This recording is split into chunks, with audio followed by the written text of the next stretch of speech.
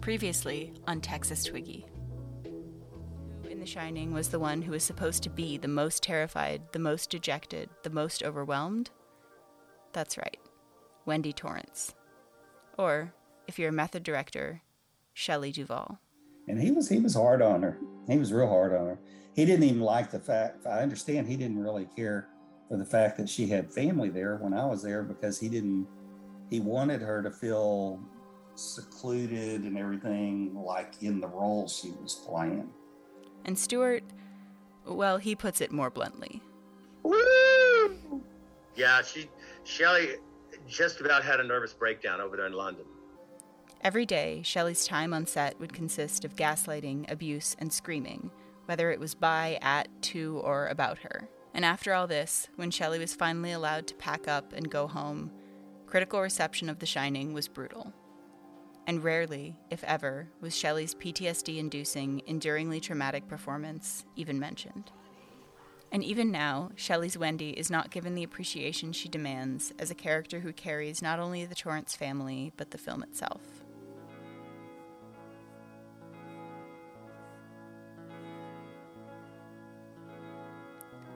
Welcome to episode 5 of Texas Twiggy, a podcast about Shelley Duvall.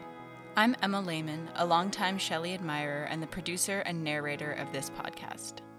Today's episode is a little different. We're going to be analyzing Shelley's character in The Shining, embarking on somewhat of a Wendy Torrance redemption tour. We'll be looking at Wendy through the lens of a trope known as the final girl, as introduced by Carol Clover, a film professor at the University of California, Berkeley, in a wonderful book called Men, Women, and Chainsaws. For this episode, I talked to a lot of really cool, really smart people.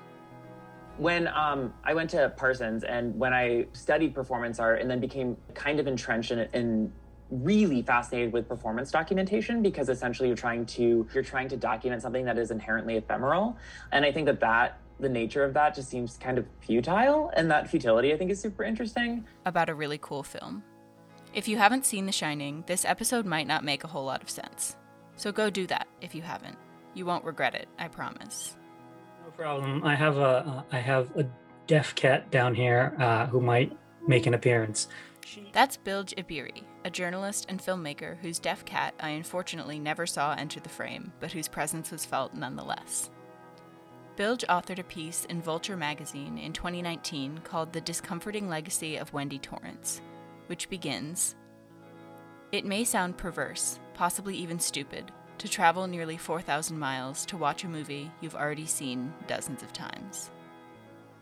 He's talking about a 4K restoration of The Shining that he saw at Cannes Film Festival in France, an experience he credits for his own reevaluation of Wendy Torrance.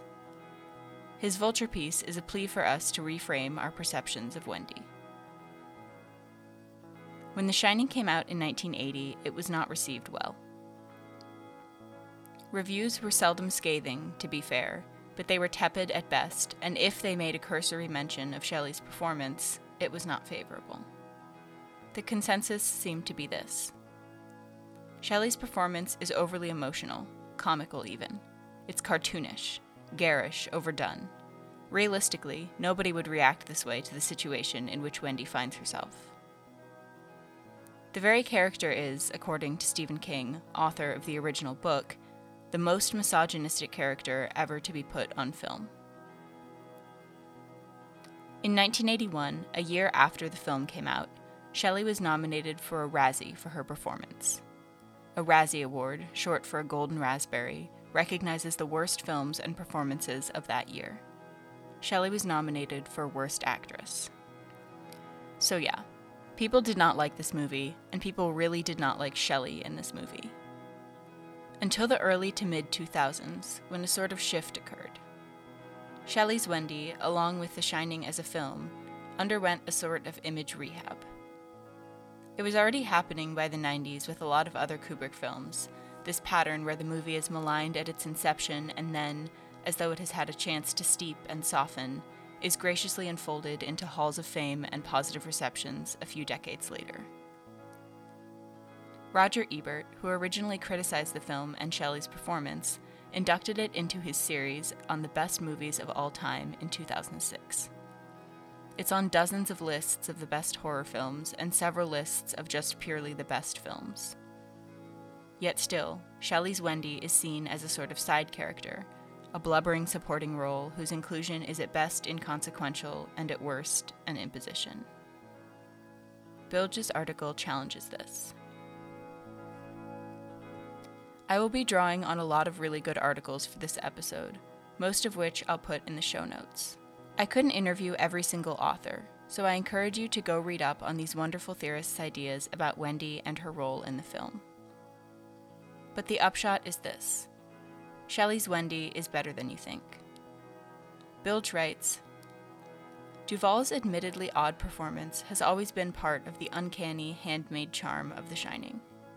Over the years, many have come around to her portrayal, to be sure, maintaining that there is something unsettling about it, another one of the film's several bold, somewhat discomforting choices. But something strange happens when you see the performance in all its exposed nerve glory on a massive screen. It becomes inescapable, an existential fact. You can't ignore it or let your mind wander while watching it.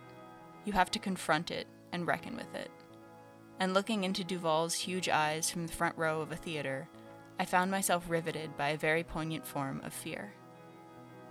Not the fear of an actor out of her element or the more mundane fear of a victim being chased around by an axe-wielding maniac. Rather, it was something far more disquieting and familiar. The fear of a wife who's experienced her husband at his worst and is terrified that she'll experience it again. I really think Shelley Duvall's performance is perfect for the film because you really see this, you see her as a traumatized person. The crux of Bilge's argument is this. Wendy is crucial. And really, she gets to have an arc. Jack doesn't necessarily have an arc. I mean, Jack starts off crazy and actually becomes murderous. Wendy, however, does have an arc. Wendy starts off fragile, weak, and kind of traumatized, like I said, but over the course of the film, she actually, she shows how resourceful she can be. And it's not just that. Wendy is complex. She shows how tough she can be, and it's not kind of this manufactured toughness. Like, she takes the knife and, cuts him and stuff like that. And she's fumbling with this stuff, but she really comes and seizes that moment without losing sense of who she is as a character. Too many movies, I think, tend to sort of make the characters transform too much. Here, it actually feels more realistic. That this is how someone like this would actually survive a situation like this. And the crucial, complex character of Wendy sticks with you. Shelley's Wendy is not the Razzie-winning, critically panned portrayal so many love to malign. Wendy, actually, carries this film. And not only the film, but Wendy carries the family, too. At the crux of The Shining is Wendy's labor, both emotional and physical, that holds together her marriage, that holds together the hotel, that holds together the very movie itself. It's sort of like Wendy is holding everything together. She's this unseen force, sort of this performer of invisible labor, both emotional and physical. Far more, I think, than Jack, who honestly, does he even do his work as the caretaker? I don't think I ever saw the guy clean anything. She's the hero of the movie. I mean, she's the most relatable person in the movie. I mean, Danny he's a weirdo. I mean, that's kind of the point of the movie. Jack, and obviously he's a big star, and obviously I think Kubrick could relate to some of the stuff about Jack and his isolation and his frustrations at not being able to work and having to deal, quote unquote, with his family and everything. But Shelley is the hero, Wendy is the hero. She's the one we relate to. She's the one trying to hold things together. She's the one trying to basically make things work out. And she's also the one who does all the work, right? She's the one who's going around the hotel checking the radio and checking everything, and she's got the clipboard. We never see Jack doing any of that stuff. Though Jack is hired as the caretaker, it's Wendy who really cares for the hotel. Several times throughout the movie, we see her cleaning the place, fiddling with some dials, fixing what looks like a heater. Her knowledge of the space, her interaction with the inner bowels of the hotel, these things indicate to the viewer that Wendy is the glue. In an article called Sympathizing with Wendy, the Overlooked Heroine of The Shining, Rebecca McCallum writes, "All the research which I undertook around Wendy kept leading me back to the same perception of her, time and time again. It is explicitly clear and very basic at its heart. People find Wendy annoying." But, McCallum says, audiences have misplaced their conceptions of her actions and behavior, which are not only perfectly healthy and understandable, but also noble and courageous. McCallum goes on to say that Wendy's character is one of the bravest, smartest, and most proactive women in horror.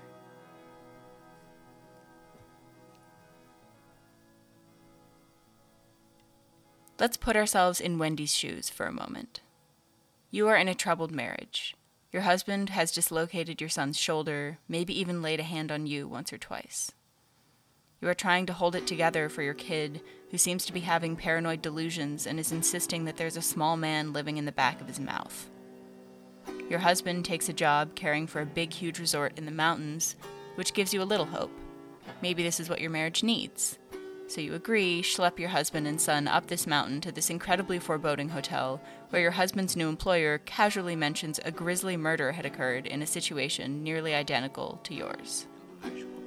But at some point during the winter, he must have suffered some kind of a complete mental breakdown. He ran amok. It's fine, you assure yourself, and you and the family set off. He killed his family with an axe. You all settle into this huge, empty, echoing, haunted hotel and try to forget your myriad family issues. Meanwhile, your husband is a writer who neglects each and every single duty he has as a caretaker, so you're keeping the hotel clean and functioning. Come on, hon. Don't be so grouchy. I'm not being grouchy. And then your husband's drinking problem rears its head. Your son develops bruises around his neck. You're hearing voices and imagining parties that aren't there. You find some skeletons, and eventually your husband is trying to kill your son. And we're gonna make a new rule. Whenever I'm in here, you hear me typing. And then, whether you don't hear me typing, whether the fuck you hear me doing in here, when I'm in here, that means that I am working. That means don't... You're snowed in. Think you can handle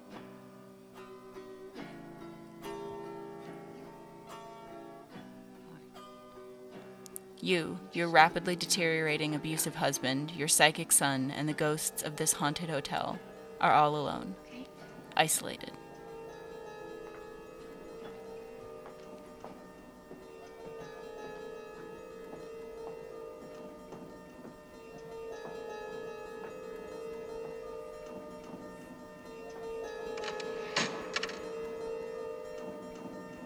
I think it's safe to say that Wendy deals with this how anyone would, if not better. Wendy is the audience proxy. The interpretation of her character as vapid, shallow, and flatly terrified are misguided. In fact, Wendy's aptitude and quick thinking are very clearly and crucially displayed on screen, with only a little bit of inference needed on the part of the audience. It's that the hostility and the menace and the trauma is already there. I mean, we're not watching a marriage unwind. We're watching a marriage that has unwound. And we're kind of watching the final act, really, right? And obviously, it's not just the marriage. I mean, it's the whole family. And I do think that there is something very poignant about that, especially because we get to see Wendy trying to hold everything together. And therein lies another lens through which we can interpret Shelley's Wendy in the context of The Shining. And that is a trope called the final girl. So I am Robert Hickerson. I'm an artist based out of Brooklyn, and a lot of my work revolves around horror and horror theory. To talk about this trope as it relates to Shelley's Wendy and The Shining, I called up visual artist and horror theorist Robbie Hickerson, whose project Backyard Stud explores horror as a queer space, using real-world fears about the safety of his two moms to inform a recreation of The Shining. What we wanted to do with this project, or what I wanted to do with this project, was essentially talk about how you can exist as like a queer individual while like operating within a world that wants to commit violence against you. And so I, as like a queer person with queer moms, I became really concerned, not necessarily for my safety, but for their safety, because they are like queer women who are older, like they exist as a potential target to other people in general. So with Backyard Stud, I wanted to just kind of talk about otherness, like its relationship to violence, and then think through how we can come together and make a project that evaluates that and kind of lives within that on a more kind of metaphorical level. So because my interest in horror movies, it was kind of like taking symbols that were really relevant within horror in general and repurposing them to create like a more kind of absurdist and slow narrative. It's a really cool project, one I wish I could have seen live. So we were taking like super famous, icons of horror. So thinking about like Billy Loomis in Scream or like Wendy and Jack from The Shining and kind of repurposing them into a narrative around werewolves. But Robbie had a great theory, and that is that Wendy Torrance fits a well-worn horror trope known as the final girl. I'm going to play some tape of our interview where we talk about Wendy, the ultimate final girl. Let's start first off with like what a final girl is. It was a term that was coined by Carol Clover in her book Men, Women, and Chainsaws. And it was a way through which you could talk about a series of movies that were coming out in the kind of mid to late 70s and then early 80s, the like slasher movies, which like marked a shift in kind of what horror was being produced and what stories we were essentially scared of. Previous to that, in like the 60s, you had movies like Psycho that were kind of about adults committing heinous acts. And then when you moved into the 70s, the tone and the focus shifted into where you're focusing on teenagers. So you have things like the Texas Chainsaw Massacre or Halloween, where the focus was around sorority, college-aged people, specifically, women, who would kind of meet these adversaries and then fight them. And then there would always be one person who survived at the end who was a woman. And what kind of Carol Clover gets into in her book is that the final girl essentially is the audience's proxy. So that's how we kind of view the story that's happening. And because of that, there are a couple of things, at least in early films, and this became later canonized in a weird way where it was rules were put against it, but essentially like the final girl was desexualized. The final girl was relatively androgynous. So while her friends were off kind of like having sex or doing drugs or like doing things that were like deemed not super great, she would be kind of the puritanical, the like prestigious one, the like super academic one, the one who like had smarts and like was the good girl. So, final girl. Literally, the final girl in the movie. Think Laurie Strode, Ellen Ripley. But then also had to operate within this kind of like appealing to both men and women. So she was sexualized to a point, but then stopped from like having sex on screen. And then the final girl, as she begins to kind of fight her adversaries or whatever. Clover's book says that in slasher and horror films, the viewer begins by experiencing the film through the eyes of the killer or antagonist. But during the film, experiences a shift in identification to the final girl. Clover theorized, and this is kind of strange because Carol Clover has a very unique kind of perspective, which I think is worth critiquing.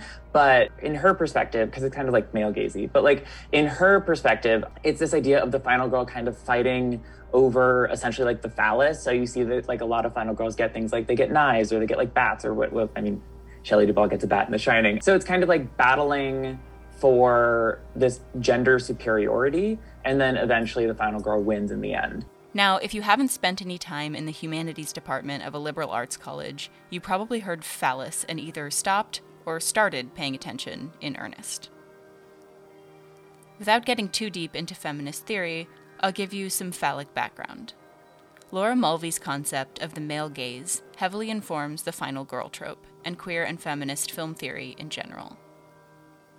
Mulvey uses the idea of Freud and Lacan to argue that classical American cinema positions the audience in the position of the male spectator, with the woman or women on screen as the objects of the audience's gaze. Thus, the male gaze. With the women or woman on screen being the object of desire, they are coded with what Mulvey so eloquently calls to-be-looked-at-ness, with the camera positioning and the male-coded audience possessing the bearer of the look. In this theory, Mulvey advances two modes of the male gaze: voyeuristic, or seeing woman as image to be looked at, and fetishistic, here's where the phallus comes in, or seeing woman as a substitute for the lack of a phallus, which Mulvey says reveals an underlying fear on the part of the male possessing the gaze of, drumroll, castration. If you've ever heard of castration anxiety, that's Mulvey. So anyways, Film Theory 101 over. Point here is, Wendy Torrance in The Shining is struggling over the phallus, which is that bat she's swinging around at Jack. And then her adversary is her husband, essentially, even though it's like there's also the ghosts that are within the Overlook Hotel. So Wendy is a final girl for a few reasons. First, you have the audience proxy. She's the one with whom we identify. As Bilge put it, here it actually feels more realistic. This is how someone like this would actually survive a situation like this. Second, Shelley survives. Not just by chance, but through her own ingenuity, her own acquaintance with the space, and her own wherewithal.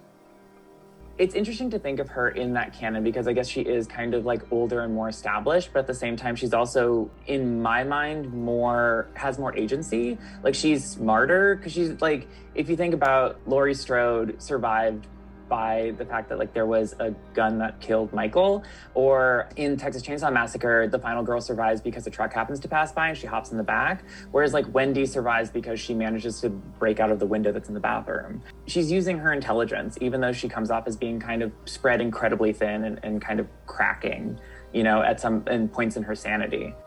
Third, the whole phallus thing. Wendy is the final girl.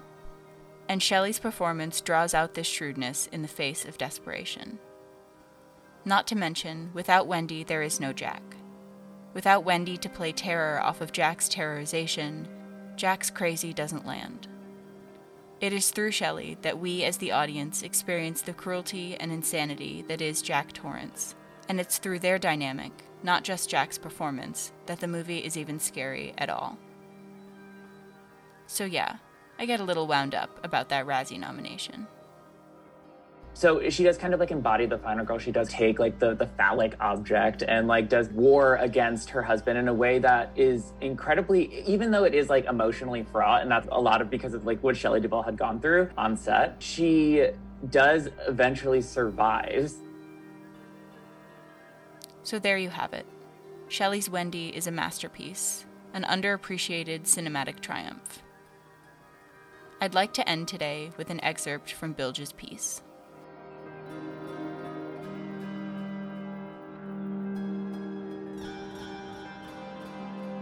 Much has been made of The Shining's supernatural revelations, the existence of ghosts at play in the hotel, the great evils of the past reenacted and revisited over and over again. This is also why the film lends itself to historical readings, be they about the Holocaust or the genocide of the Native Americans or the moon landing. But for all its nods to spectral figures and haunted house tales, The Shining ultimately seems most interested in exploring the brutality within the family unit. If the horror genre is founded on the idea of helplessness, in The Shining that helplessness comes not from a gathering of external menace, but from the terrifying spectacle of domestic discord and violence. We watch the movie with the helplessness of children watching their families fall apart. And the seeds of that violence are there right at the beginning. In the same way that he has, in the immortal words of one of the ghosts from the hotel, always been the caretaker, Jack has also always been the monster tormenting his wife and son. And Shelley Duvall's traumatized, unforgettable performance as Wendy Torrance is, ultimately, the key that unlocks this idea.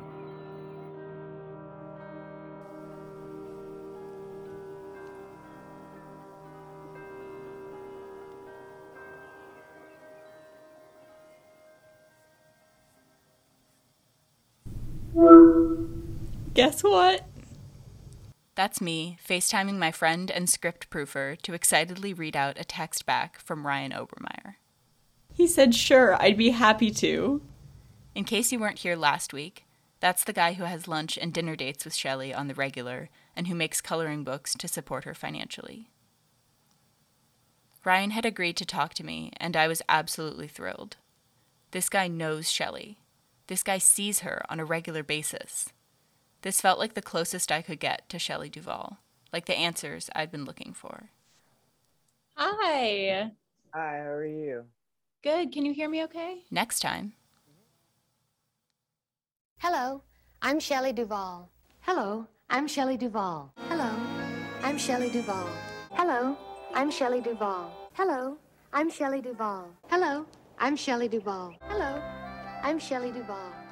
Hello, I'm Shelley Duvall. Hello. Yeah, well, I, as a cis gay man, would say it's a gay show because of how it appeals to me specifically and who I was when I was growing up.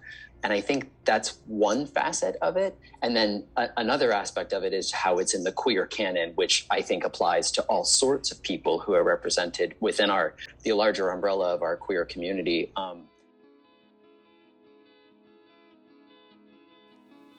Texas Twiggy is reported, narrated, and produced by me, Emma Lehman. Our music is created and mixed by Olivia Springberg.